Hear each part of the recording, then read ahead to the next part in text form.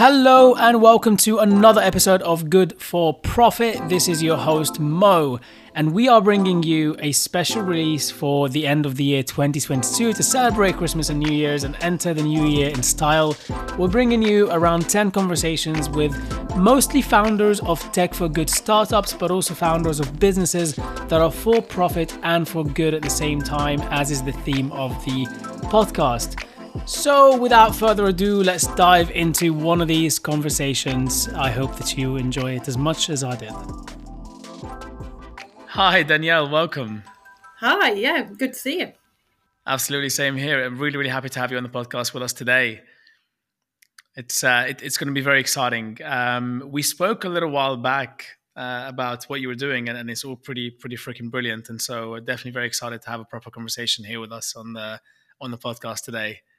And dive right in. Could you maybe start by telling us a little bit more about sort of you and a little bit more about your business, Unthread? Yeah, so I sort of started off in corporate world, but after sort of 10 years there, I decided to move working with smaller businesses, and really that came from I really enjoy the agile nature of small businesses and the fact that they can change and react really quickly, and that was a big part of what I enjoy. But then when I worked for a big purpose, a small business, but they were a purpose-driven organisation, that was when I really sort of thought, hang on, there's a kind of a different way to do business here. And Unthread really came from that learning to say, okay, we can still make a profit, we can still be commercially successful, but we can do that in a way that is very different to how traditional business has been done. And we can do that in a way that has purpose and impact and is good for the world. And so that's really kind of where Unthread came from, was how do you bring both profit and purpose together so that one supports the other? And that's what I sort of really focus on and try and help businesses to work out what that looks like for them. I absolutely love it. I think you couldn't have been on a more appropriate, in a more appropriate place to talk about this. You know, the creating good whilst making profit at the same time. And your dream of a world where the most successful entrepreneurs are all working on impact-led businesses is a pretty strong statement that really kind of rings close to my heart too. Yeah, and I kind of call it this new breed of business, because I do think it's the days of where you could do profit or purpose, and you almost had to choose which one you were going to chase after, where now it sort of feels like, and it's obviously been accelerated, that businesses can absolutely do both. And what's more, hopefully in the future, that will just be how business is done. That will just be the kind of norm. And that's what I'm really focused on, is how do you make that way of doing business just business as usual? Absolutely. No, it's incredible. And yes, it's about time. I mean, I think there are so many business models now as well, and there are so many ways that you can actually be an impact-led business. And even if at the core of the business, you're not necessarily impact-driven, there is a way that you can turn your business into an impact-driven one. And I presume that that's a bit of the work that you do, right? So not just about sort of helping people start. Yeah, completely. And I think what's really interesting what you say there, and I think that's a really, really important point, is there are businesses who are kind of impact driven from the off. So whether you're I was on a session a few weeks ago with the founder of U Underwear, and they produce sustainable underwear and they donate to charity, and it's made sustainably in India, and it's all been made with impact from the beginning. That's brilliant. That's exactly what we want companies to do. But if you're a insurance broker or an accountant or a marketing specialist, that might not be kind of you might not have that kind of model, but you can still run your business in an impact driven way, even if you're not delivering water bottles made out of ocean plastic. It doesn't have to be that. It can be any business, but how you run your business can be impact driven. Absolutely. And I suppose because, a lot of entrepreneurs will want to go and create an impact, but may not necessarily know how to be able to tie together the profit piece and the positive impact piece. And so I don't know, what sort of advice maybe would you give to people who are looking to start a business? Would you say that you should try and think really deeply in advance about how to do both? Or would you say that it doesn't actually matter, because if you spot a gap in the market somewhere, there's a way that you can turn the business around just as easily? Are they sort of the same kind of level of difficulty, let's say? I think both models apply. So I think obviously the more businesses that we have that are built with sustainability or impact from the start, the You Underwear example is brilliant, and that really does drive a change. But at the same time, completely accepting that your kind of normal business can be impact driven. So if you are running a business which is a creative agency or is an accountant's or a law firm or whatever it might be, you can still look at what you do and how you do it and say, okay, how can we carry out our work but have stakeholders part of our decision making? So how do we think about our stakeholders as well as our shareholders when we make decisions?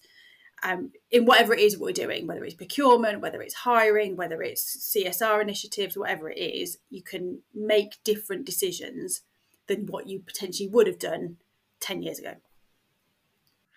That's really cool. I suppose then a lot of it comes down as well to metrics that you measure and kind of what goals you set up for yourself, which I guess we can dive a little bit more into later as well. But first, I'm really curious. I'm always curious to understand more about what drives a person to do the kind of work that you're doing, for example. What is it that made you, first of all, want to start this kind of thing? What made you realize that actually profit and impact should be hand in hand and not one against the other? Yeah, it's interesting. So I think really what sort of sparked it for me from a personal perspective was looking at my stepchildren, and I've now got a niece and nephew, and kind of almost, and especially my stepchildren, they're now 19 and 24. They're now entering the world of work, and I'm almost a bit embarrassed about what they're going to find when they start working, because they're going to be like, what is this? Like, I know they, and most young people now are very diverse, are very inclusive, very environmentally aware. They like flexibility, and they're literally going to walk into a working environment generally and be like, what? You want me to work 9 to 5 and sit in an office all day? And my stepdaughter, she's going to be like, hang on, I'm still disadvantaged because I'm a woman. Like, what? So it was almost like, okay, this isn't reflective of the people that are coming into the workforce for a start. So how do we change that so that young people coming into the workforce, that was my kind of original driver, but actually for all of us, how do we just make the working world work better for everybody? Because the old rules just don't apply anymore. The world's moved, the world's changed, we've learned more. So how do we kind of make that adjustment? But at the same time, it's not an overnight switch that we can make. But that was a kind of original driver. Really interesting. So very much driven by, looking at the next generations and thinking, how can we make the world better for them in a way? And I suppose having children was kind of a part of that as well, part of giving you that realization. It's really interesting. I think quite a few people I've spoken with have had children. We've mentioned this before on the podcast because, it's come up multiple times. But, just from friends of mine that I speak with, whenever they have a child or something, like for the first time especially, their perspective on life tends to change. The priorities that they have in their lives tend to be kind of readjusted, and things kind of take a different kind of pace. And I think I often chat with people who have this sort of thing where they will have a child or they will see, the next generation growing up in a place where they have nieces and nephews and so on, and think, you know what, maybe I should be doing something that just ensures that the world is much better for them in a way. Exactly. And the word unthread actually came from the initials of my 2 stepchildren, my niece and nephew. And that's how I kind of came up with the word, was because it was about, this is why I'm doing it. This is about, and it's not just them, obviously, it's kind of the next generation to say, there is a better way of doing this. And actually, not only is there a better way, but it's better for everybody. Like, everybody benefits here. It's not saying, we're going to sort of throw out everything. It's just saying there is a better way to do business and that benefits more people and commercially is better. But it's just trying to sort of unpick what that looks like. No, of course, absolutely. And so how far into the journey of Unthread are you at the moment? How long have you been working on this? And I suppose you may have been working on this before it was even a thing, right? Yeah, so I mean, I've been sort of involved in purpose-led businesses for probably 8 or more years, sort of since I left corporate, really. But and that was really just sort of seeing it. I was involved in a purpose-led organisation and really kind of being in that organisation, seeing how it works on a day-to-day basis. And that's a really big thing for me. It's okay us having big ideas and big dreams and ambitions, but actually how do you do it on a day-to-day basis? What does that actually look like in an organisation? So I learned a lot there, and then it's been about just over 2 years of working with clients to help them go through that same journey, and learning also about what works for people, how does that work in reality, how can people take on some of these tools and changes. So yeah, it's been it's always evolving and changing and learning all the Absolutely, time. of course. I mean, you do love the startup environment, the agile environment of making constant improvements as you go along. So I suppose that's you're in the right place at the right time. And with the businesses you've been working with, you've obviously done a lot of work both when you were in corporate, but also after that, and with impact-led organizations, but also even now with the stuff you're doing, helping other businesses become more impact-driven. What are you finding to be kind of the biggest challenges to an organization becoming more impact-led? I think one of the things is that so much of what we do, and this goes for anybody really in business, so much of what you do is just accepted wisdom. That's just how it's done. And I think one of the challenges is really working out what you're doing now. How is that having a good or bad impact? And often people just don't know. So the example I often use is recruitment. So when you recruit people, quite understandably, and we're all probably guilty of it, is we just do it. We just put out an advert, or we might speak to a recruitment consultant, or whatever it might be. We don't necessarily think about, are we attracting diverse candidates here? Are we wording the advert in a way that's going to attract people? Are we thinking about our terms and conditions and our employment environment? Is that going to help people with disabilities, for example, enter our workforce? Are we providing flexible work? They're the kind of practical changes that we can all make. But the challenge, I think, for businesses is to think of those things as we go. And as we just do stuff that we would always do, when do you ask those questions? And that's why it's kind of a company-wide kind of cultural change, is to flag up to go, okay, is there a better way of doing this? Should we just whack out the advert that we've posted for the last 3 years, or should we think a little bit differently about it? That's a kind of sort of thinking that can go on, but it's hard to do that. Right. So it sounds to me like it's both a kind of a timing issue, where it's a twofold thing. Timing in the sense of when to actually do it, but also timing in the sense of finding the time to do that sort of thing and actually make the time for it when you have so many other things going on in the business. Completely. And I think that is a big challenge for people. And a lot of the companies I work with who are deeply impact driven and want to create businesses that are doing good and have great intentions. But when it comes to it, in that example, if you've got a role you need to fill and you need to get somebody in there quick, that it's very easy for all of us to kind of, let's just do it anyway. Let's just get it out. Let's just recruit. Yep. Because put as far and wide as possible and just do everything that you can. Exactly. So that is the challenge of it, is how do you sort of carve this and weave this throughout your organisation, so that you're constantly making these changes and asking these questions, and just, you can't do everything at once. So how do you just kind of keep factoring that in? And that's what I talk about, sort of stakeholder decision making, is understanding who your stakeholders are and feeding them into your sort of general everyday decision making, and just keep chipping away at it and keep asking those questions. But you're right, finding time is one of the hardest things for people. So how do you get around that? How do you help people with finding more time? Of course, this is what you do as a business, and it's how you help with change management internally. But I suppose, if somebody out there is thinking there's no way in hell that I'll be able to find the time for this, so there's no even point trying, what would you say to them? Yeah, so I think one of the things which is getting better now is having that kind of the tools and the more off-the-shelf advice and resources that people can use. I think what's happened historically, especially in this space, is everyone's having to kind of make it up as they go along and try and work it out and go, well, what does good look like? What should we be doing? And now there's people like me, there's things like B Corp and other kind of frameworks out there that have done that work for you. So part of it is about engaging with people and bringing people in and letting them shortcut that learning for you.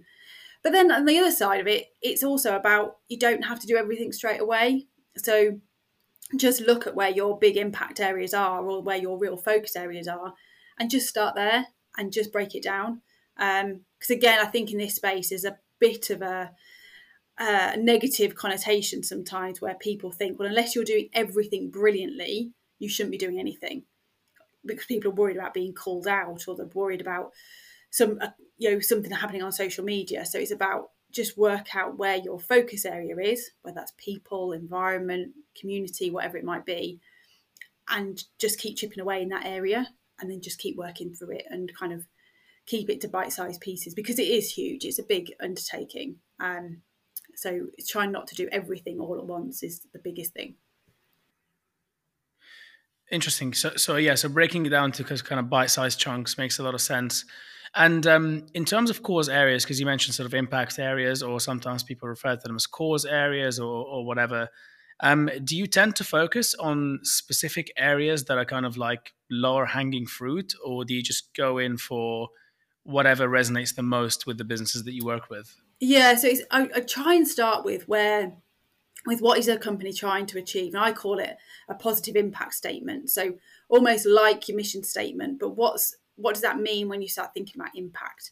So what's the impact you want to have? And generally, it varies obviously, but generally people will focus on the environment. They might focus on community. They might focus on a wider society issue like diversity, for example.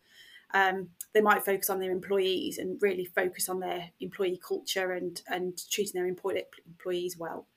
And there might be others, but generally companies kind of lean towards one or two of those kind of areas as their kind of focus. So really that's where I try and start is what's your kind of thing you really want to go after, and let's start there. That's not to say we ignore all the other stuff, but if you are a company who really, really wants to focus on environment, and if you're in manufacturing, for example, then that's going to be a really big area. So let's really focus on that. But at the same time, what can we do? What's kind of quick wins can we do elsewhere? Because again, there's kind of accepted wisdom now on what good looks like in some of these areas. So we can just kind of cross them off as we go. It's really interesting. So you sort of deploy both a long-term and a short-term strategy kind of with companies, which does make a lot of sense. Um, and do you tie them back into things like SDGs and things like that, or do you kind of help businesses come up with their own sort of metrics and goals? Again, it does vary. I think SUGs are a really good thing to base things on. And I think actually what I found interestingly is they can be really good for people to, especially people who aren't quite sure where they want their business to focus. They kind of want to go after a bit of everything and don't know what good looks like. Especially if you're quite new to this, if you've ran a very traditional company or you're from a very traditional background, this can be quite overwhelming. So looking at those as a kind of almost for some inspiration to say, okay, what are the kind of areas that are interesting to you or relevant to you or relevant to your team? But then it depends from there. But often, I use B Corp as a framework a lot, not just for companies who want to be B Corp accredited, but just for companies who want to understand what good looks like. It's a really good free online tool where companies can use that to benchmark where they are. So I tend to fall back to that because it's good and it's there and it covers a whole business. So between those two, for a lot of businesses, they will provide a huge amount of information. That's really incredible. So if somebody's starting out sort of like a business for the first time, they're an entrepreneur, because, listeners can vary between obviously different stages of companies. But they're an entrepreneur right now that want to go out and start a business or at very early stages, and want to think about some metrics to put in place to make sure they're on track in terms of, being impact-led and so on. Do you feel like B Corp or SDGs are, criteria or frameworks that apply to even very early stage companies, or do you think there's something better out there or a different way of thinking about it when you're at that stage? Yeah, so I'd say for somebody really early stage, I think B Corp would just completely blow your mind. It's brilliant and I love it, but Right. it would probably scare a lot of people. It's too much information all at once. Okay. What I tend to do is I talk about something I call the balance scorecard. So there's a balance scorecard that everyone knows. It kind of covers financials and people and growth and internal projects. So very standard red, amber, model green that's kind out, of thing. a very standard model that's out there. And actually, because again, you should be measuring your profit and you should be measuring your customer service and all the kind of normal stuff. So the balance scorecard's great. But then what I do is I sort of add this extra level of balance, which is your social and environmental metrics. So you've got your financials, you've got your customer numbers and your marketing stats.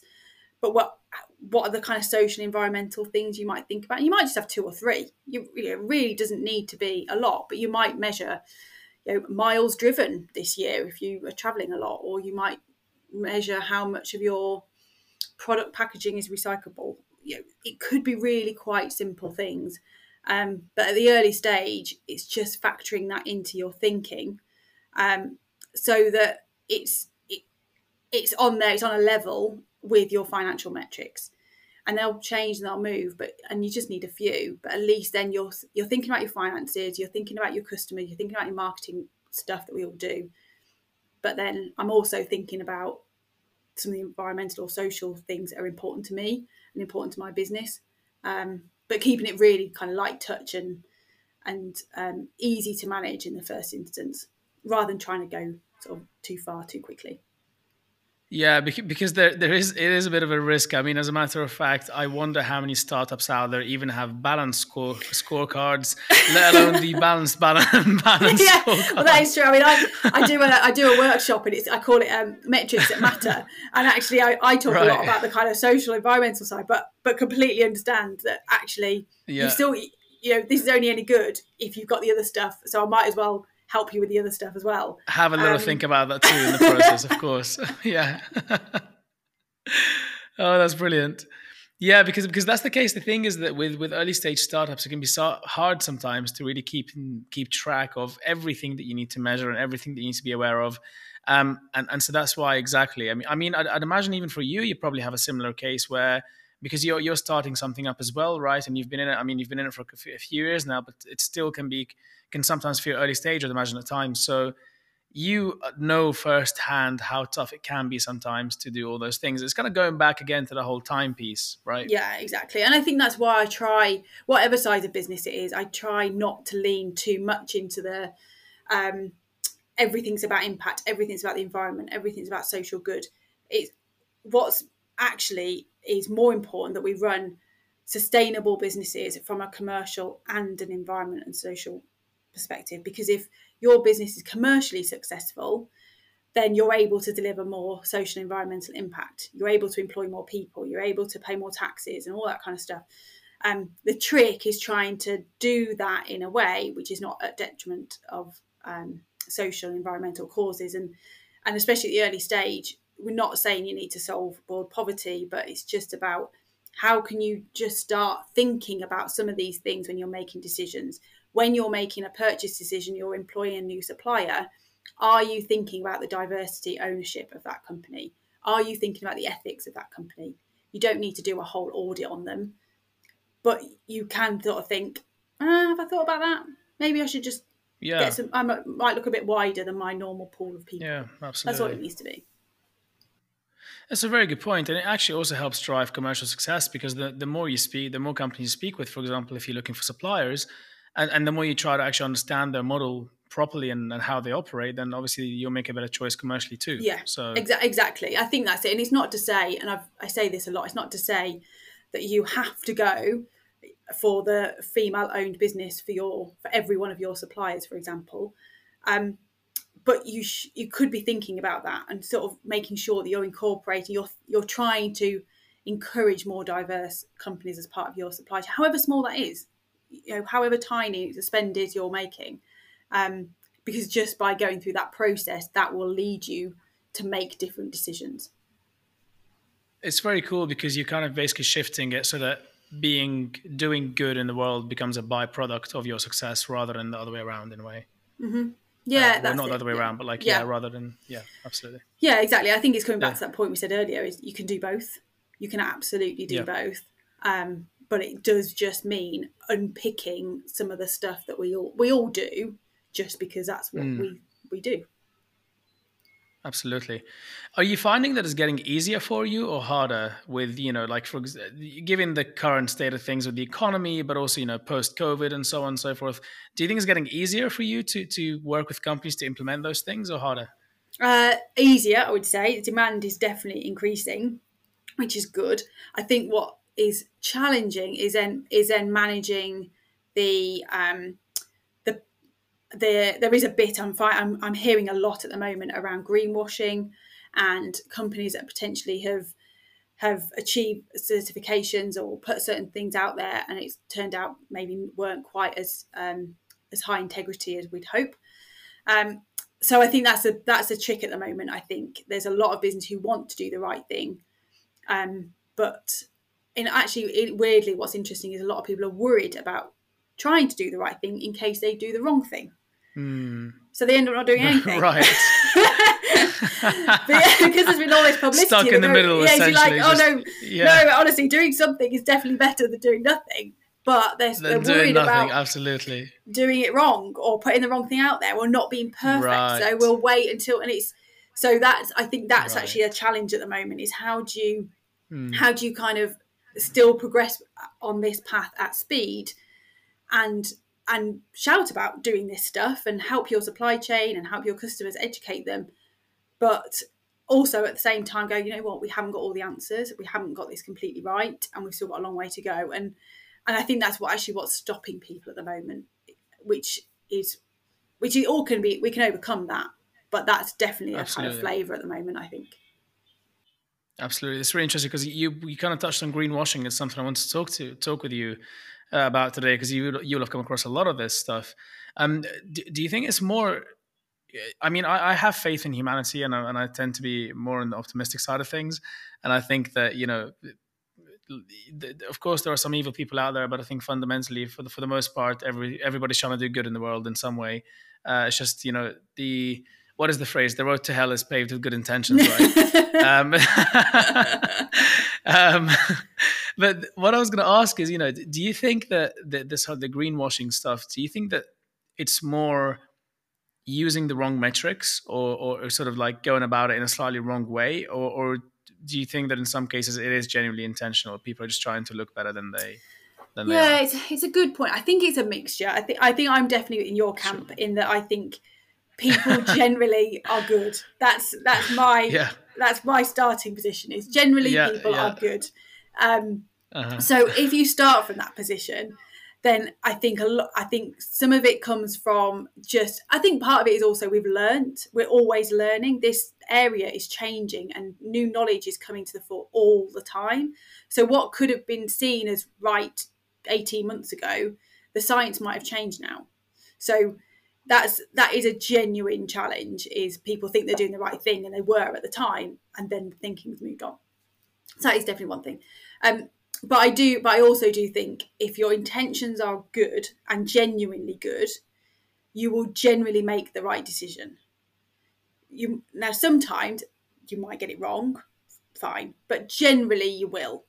On the flip side, if you're doing this because you can see a market opportunity, or you sort of feel like you're being pushed into it because you're being asked by all your suppliers, so you kind of reluctantly go down this road, then you're probably going to come unstuck at some point, because you'll have to make decisions that you don't want to make, and so you might make the wrong ones. But I do think there is a challenge of people who can look at this at a very kind of top level and not go deep enough, and that's why it is so important that it is embedded in your organisation, how you make decisions, in your operations, in your culture, because then generally, collectively, you'll make good decisions across all your business. So I'm definitely in the camp that if your intentions are good, you will generally make good decisions. You generally figure it out. Yeah, okay. exactly. And that's what I try and sort of talk to my clients about is, if you're doing this with the right reasons, then you generally will get it right. Now, things might change and sometimes you might get it wrong, but you can put your hands up to it then. That's fine. But obviously, No, if you're absolutely. not in that camp. Then that's a different story. Let's not go down that road today. I think it makes a lot of sense. And I'm assuming that there's a lot of people out there who do have good intentions and want to do the right thing, but are not sure exactly how to go about it. And that's exactly where you come in, right? Yeah, absolutely. And I think what is brilliant now is there is so much information out there to help people who are in that position. So again, if you've got the right intentions, the information is out there, but it is changing all the time, and that is one of the challenges. That's a really interesting point, actually. And I think even if you go on a more macro level, which I suppose can just kind of like drive the point home that we do need to really start thinking about the impact that we're doing in the world, is that, for every time you look back at any civilization in the past, we see so many moral atrocities that were committed and that people weren't necessarily aware that they were committing them, right? And as times move on, people look back and think, whoa, how the hell were we doing that? How was that okay back then? Because that is definitely not okay. And so there's a very strong argument to be made that going forward, future generations will look back at us and think, how the hell were these people just living like that and letting this kind of thing happen? Whatever that might be, right? And so it's just kind of like there is a lot of reason as to why we really should think about those things and kind of work on them. Yeah, so absolutely. It's awesome to see. Yeah, I had a really interesting conversation this week with an older guy who said that he felt really guilty that in the kind of 60s, 70s and 80s, they were basically he felt like his generation had got us to this position. He felt really guilty about that. And we were saying, but we didn't know then. Nobody knew then the impacts that we know now. We do know now. So we can make those better decisions. You didn't know back then. And that's the key difference. Is we've got the science now. We do know what it means. We've got the data and the research. So now we need to be making those decisions. He couldn't back then because it just wasn't known. Absolutely. And it's also going to continuously change, but it's just to your point that, we should always keep up to date with the latest stuff out there and make sure that we're kind of moving in the right direction generally. Really, really interesting point. And it's just one of those things that is going to be constantly going to evolve and get better as we go along, which is fantastic. Kind of going back a little bit more to the types of businesses that you work with, do you tend to work more with kind of like bigger businesses or any kind of size? Are you sort of agnostic in terms of sectors that you work with, or do you have a bit more of a focus? Yeah, so I tend to work in kind of with SMEs. So rather than kind of big corporate. So I like working with those organisations, and really the organisations that are going through, who have already kind of grown to a certain level and are now kind of pushing on to the next stage, whatever that might be for them. So they've usually got, 20 plus employees and starting to get to the stage where they're saying, okay, we need to really kind of work on, we need to grow up. Basically, we need to really look at how we operate as an organisation. But in terms of sector, it really is quite agnostic. I tend to do quite a lot of my work with B2B services, creative agencies, that kind of side of things, because they often want to do a lot of work in the people side. But actually, I've worked in all different sectors because really the principles are very, very similar. Obviously, when we start getting down to some of the technical environment stuff, for example, that's when I'd lean on experts in that particular field. But the principles of how to run that type of business apply generally across most sectors. But it's really the more important thing is that, going back to our earlier point, the intention's there. There's genuine intention, regardless of where they are on that journey. Absolutely. Exciting times for you at the moment then. And future-wise, what do you think your plans look like, for the next, say, 5-10 years? Or I mean, maybe that far ahead can be quite hard to predict right now, but for the next couple of years, maybe. Yeah, so there's kind of two sides I'm really focused on growing. One is coming back to what we were saying earlier, is around making resources and education and learning materials available for people who want to run businesses in this way. So I'd love to be able to, I'm sort of working towards building a sort of platform where those resources and content is available for people who need it, and so it's easy access and kind of making it easy for people to find and use. But then the other side is also being that kind of one-stop shop for organisations who want to work in this way, and so working with experts in particular areas, so that people can go, look, I really want to understand diversity in our organisation and how we can support it. We can really kind of dig deep into that area with the right experts. So kind of two ends of the spectrum, really, the kind of self-service to help people at the point of need, but then also that kind of deep expertise when that's needed as well. That's the kind of the goal. Amazing. Wow. That's incredible. So definitely a double-edged approach. That's absolutely brilliant. Yeah. Best of luck with that. I mean, I'd imagine, of course, part of what you do relies not just on having an incredible team on board and incredible clients that you work with and so on and so forth, but also perhaps partnerships. Is that an area for you that you're focusing on as well? Or is that something that for the time being you're kind of not thinking about too much? Yeah, it definitely is. I think as I've sort of working with more and more organisations, I'm working sort of building that kind of partnership ecosystem. So I'm really lucky. I've got a really good network of experts that I can call on in all sorts of different areas. So quite often I might be working with a client on B Corp, for example, but we really want to dig deep on a particular area. And so how do we kind of pull those in? So partnerships, I think. And I think actually what's interesting in this whole space is it's very collaborative. So it's much more collaborative than competition. So it's very, I will call on other people in the B Corp space if I'm stuck and just go, I'm in an industry here I don't know it as well. Can you help me? Sure. That's absolutely kind of the ethos. That's amazing. So, that's a big bonus of it. Wow, that's incredible. Yeah, I think collaboration is really important. I mean, I'm a big believer in collaboration too. And I think that more and more companies, startups, people generally should collaborate to help deliver services. And I do feel like the world in general, we're moving forward in a way that does allow for that to happen, where competition will always be there. Competition is good. Competition does drive, better services and prices and things for consumers, of course. But at the same time, I think collaboration is a very strong thing that we can utilize and do more of, even between what might be competitors. If it's for a good cause and if it's for bettering the world in some way, that's a very positive thing to do.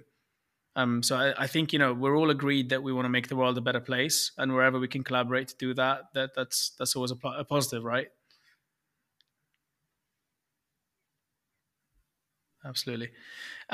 So you've mentioned a little bit about kind of personal drive, of course. The part of the reason as to why you actually started this was about nieces and nephews, but also stepchildren and so on. Curious as to whether this may not be one thing, but I ask these questions to everyone. But what is it that wakes you up in the morning? What gets you out of bed to want to go to work? Is it that, or is there something else there too? I think actually it's about when you're working in this kind of space. What's really amazing is you go through a journey with a company and you see the tangible change that they're making. You see that they are making their working lives better for their employees because they're offering better terms and conditions, or they're changing their working environment, or you see them look at their supply chain and make more informed decisions about who they buy materials from. So I think what really excites me about this world and doing this job is you see the change almost in real time. And that's really quite powerful, is when you might be working with a company over just a few months, but you can pinpoint exact things that they've changed that are moving towards this way of working. And that's, I think over everything, that's the bit that really excites me, when you're going to go, hang on a minute, That's amazing. That happen. Wow. Yeah, that's a big part. That's incredible. That must be so empowering. Yeah. Wow. Yeah, that would be an incredible feeling. Going to bed knowing that you've really helped the company make such a change. That must feel very, very nice and rewarding. So yeah, Incredible. And do you have a personal goal in mind of like, a certain level of impact that you want to make in the world? Not specifically, though. This is a good question actually. But I think what I do want to do is sort of taking that strand is to help as many businesses as possible go on this journey, and that's what I was talking about, the kind of content and making it much more accessible. Because I recognise, as even if there was 100 of me, we can only be working in this way with a small number of organisations at any one time. So actually, it's about how do you make this much wider so that a much higher volume of companies can make those changes that I'm talking about. So making it much more scalable.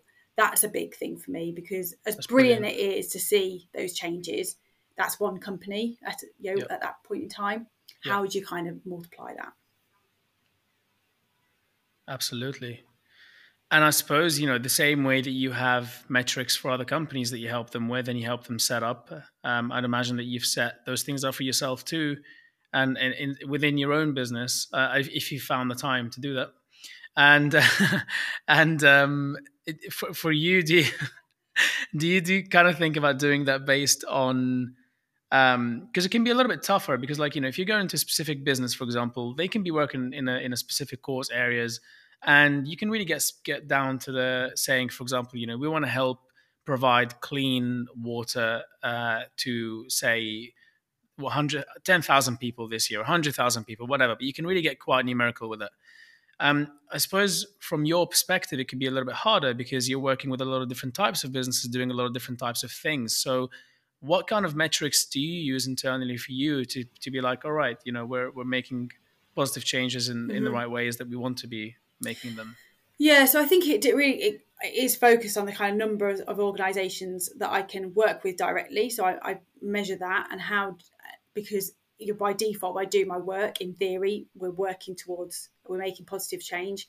I also do track how many people I speak to doing events or workshops. Or I do a lot of kind of communities, business communities, do talks. So I track how many people talk to in that way, because although I might not be helping them directly, hopefully by going through, I don't know, B Corp principles or talking about the changes they can make in their business, that will change, at least how they think about it, and hopefully kind of sort of move that forward. So I track things like that. But yeah, ultimately I want to be able to sort of track and go, okay, this is how, how many thousands of companies we've helped along this way. Wow, that's very, very cool. Yeah, that milestone to reach would be quite amazing. I'd imagine you probably have a little party to celebrate when you get to, like, we've helped 10,000 businesses. Yeah, exactly. Yeah, that would be nice. That would be incredible. And do let me know when the party will be happening. I'll be there when it's just we'll get there. Maybe have it in London so that we can get everyone there. And not in Hereford. No, we love the West. People. We do. No, exactly. We love the West. I swear we do. I promise. I mean, I don't know if I mentioned to you last time we met, but I actually lived in Cardiff for about 5 years. You did, so yes. I genuinely do love the West. Yeah. Yeah, it's just a long way. Yeah, and it's incredible there. It's beautiful. It's just a long way from everywhere. I think that's a good way to put it. I mean, you didn't comment on the weather there, but sure, we can skip that one for now. Yeah.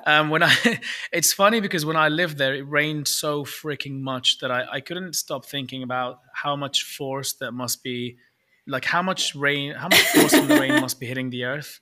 And I was thinking, like, can we somehow collect that and turn it into energy in some way? Can we put these nets over giant green spaces that like ripple with the water and create motion and then convert that into energy somehow and store it in batteries? It's just the kind of thinking I don't think you'll have that anywhere but Wales. Like that is the only place you'll think about doing that sort of thing. That's probably true. So yeah, but I'm assuming you love it though, and I suppose you're not as far out as that. So you're not okay. quite, you're but too badly, but it is, and I think that is one thing that's massively helped during the pandemic, is being able to have conversations like this, and it just being location agnostic, and that has been a positive, especially when you don't live in London and don't live near a big city. To be honest, more and more people are moving out of London now. I mean, it's that a lot of people are realizing, well, I can do all of my work online, and why do I need to be in the city? I don't need to. Yeah. I don't need to pay the crazy rents that I've been that I've been paying in the past. And I just don't need to do the crazy commutes either. I Yeah. can just be living wherever I want to live and have a great time, and go in whenever I want with an hour train. Like it's not even that hard to get into London anymore, really, No. with all the trains that are available. So it's I think it's a move that a lot of peers have done. Actually, a lot of people I know have made the move just when the pandemic was starting, essentially, and just decided to kind of move out of there and have a better lifestyle. Was Yeah. it a decision that you made because of the pandemic, or No, were we you always kind kind of of like, lived, kind of always lived, okay, wanted to live kind of countryside, and have never really sort of gone to big cities. I lived in Australia for a few years, and so when we came back to England, it was very much about being in the countryside. So, but yeah, I absolutely love it. It's a great lifestyle, and I think because now you can run a business now from anywhere, so it has kind of opened up that whole pool of people who can say, well, yeah, I don't live in the city, but I can still do this kind of work. of course. I mean, it's kind of silly if you think about it that we couldn't do that before. Yeah. It doesn't really make any sense. And it's one of those things again that you realize after it happens, right? It's like, well, why was that the case? Why would you do It's that? funny because why do we do that exactly? On that point as well, actually, I heard Elon Musk was talking at a conference sort of a few weeks ago. Love him or hate him, of course. Some people love him, some people hate him. But we're not here to comment on that. But there was he was talking about sort of making self-driving AI, self-driving AI, and the way he was talking about it is thinking, there will be a day when we will look back and think, why the hell were we letting ourselves drive cars when AI can drive it so much more safely than we Yeah, can? yeah. And people kind of look back at that and think like, wow, you guys actually drove the cars yourself? You're insane. Because of the amount of accidents and things Yeah, that can happen yeah. because of No, it. So probably true. it's quite interesting how, like, with technological, right? It's like as technology advances and we get those shifts coming in, Yeah, I think it just opens up a lot more yeah, doorways for us, and yeah. it's It's quite like we were fascinating. saying earlier about the We live in mindset a very shift. exciting time. As we learn stuff and as things change, then we change with them. But you can't make decisions now based on stuff that you don't know yet. So it's just about, like you say, just keeping up with what's currently there and what's currently in play. Absolutely, no, it's very very true. Um, I suppose kind of coming a little bit toward the sort of the end of the episode, unfortunately, because I obviously would love to chat for much longer. It, do you have any thoughts in mind that you want to share with listeners, or any pieces of advice or tips that you want to give to listeners? So whether they be starting their own businesses or whether they be already running a business. Yeah, I think that where I sort of always try and start is that positive impact statement I was talking about. So even wherever you are on your journey and however big you are, or small, you can think about what's the positive impact I want my company to make, whether that's on the environment, whether it's on community, whether it's on wider society, um, whatever that is for you, then that's a good place to start, because often companies just go straight into building a business, and that piece, just thinking about that early on, can help you make slightly different decisions. So that's definitely one piece. If you are slightly bigger or you have ambitions to grow, and to really kind of meet the higher standards in this, then I always kind of point people towards a B Corp assessment. It's free, it's online, you don't have to submit it ever if you don't want to, but it's just such a good tool to guide you through what good looks like in this space across your whole business. So even if you never intend to become B Corp, because it is quite a big thing to go through, what it does do, the tools and resources they give you, lay it out really, really well. So if you are slightly bigger and you want to sort of really think seriously about how you work in this way, then that's just a great tool to use. That's incredible. And then I suppose one last thing as well. What would you say to people who work in companies but aren't necessarily decision makers within the company? Yeah, so I think with that, one of the best things you can do is just ask questions around your organisation. So one thing I actively encourage employees to do, especially, well, in any size organisation actually, is to question about their company pension. That's a really key one. It's one of the biggest things you can do to have positive social impact. So just asking the question about where your company pension is invested, even if it never changes. But the fact you're asking that question starts spurring those conversations within your organisation. And then just asking about, where can I volunteer? Can I spend my volunteering time? What are we doing about the environment? As an employee, you've got more power, I think, than you think you have. So just asking those questions is hugely powerful. Amazing. Wow, Danielle, thank you so much. And if people want to find out more about the amazing work that you do on Thread and to get in touch with you as well, what's the best place for them to go to? Best place is LinkedIn. So connect with me on LinkedIn, Danielle Thompson. So just connect with me on there.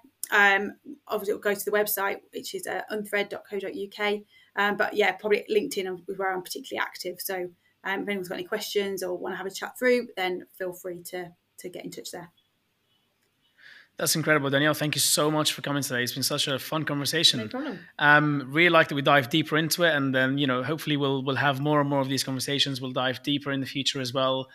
Maybe we'll have you back here as well at some point in the future, as the business grows, you work with more different companies.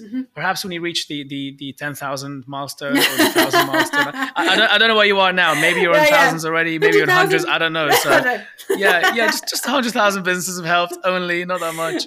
Wait for the million. But no, I absolutely would love to have a conversation again. I'm sure we'll pick up the conversation again in the future anyway. And thanks so much. Wish you all the very best with it. Carry on doing the good work that you're doing. Yeah, great. And love to talk to you. Links. Thank you so much. And links for everything we mentioned, by the way, will be in the description below. So if anybody wants to find Danielle or to find the website, you'll find it there. And looking forward to speaking again soon. Great. Thank you. Thanks for being here with us. Thank you. Cheers. We hope that you liked the episode. This podcast was sponsored by QFind, a hiring platform that matches candidates with jobs and employers based on many factors that ensure longer-term alignment. It goes way beyond package and salaries and takes into account much, much more than that to ensure a happy working environment for everybody. To find out more about this podcast and to see further releases, we'll be announcing them at the @qfinds.io Instagram page, as well as on the qfinds.io website, as well as from my own personal Instagram page and my own personal LinkedIn. All information you need that we spoke about in the podcast or this information mentioned here will be mentioned below in the description. So take a look, visit those links, and if you like anything or want to get in touch, please do. And lastly, stay tuned for more. Have an amazing week ahead of you.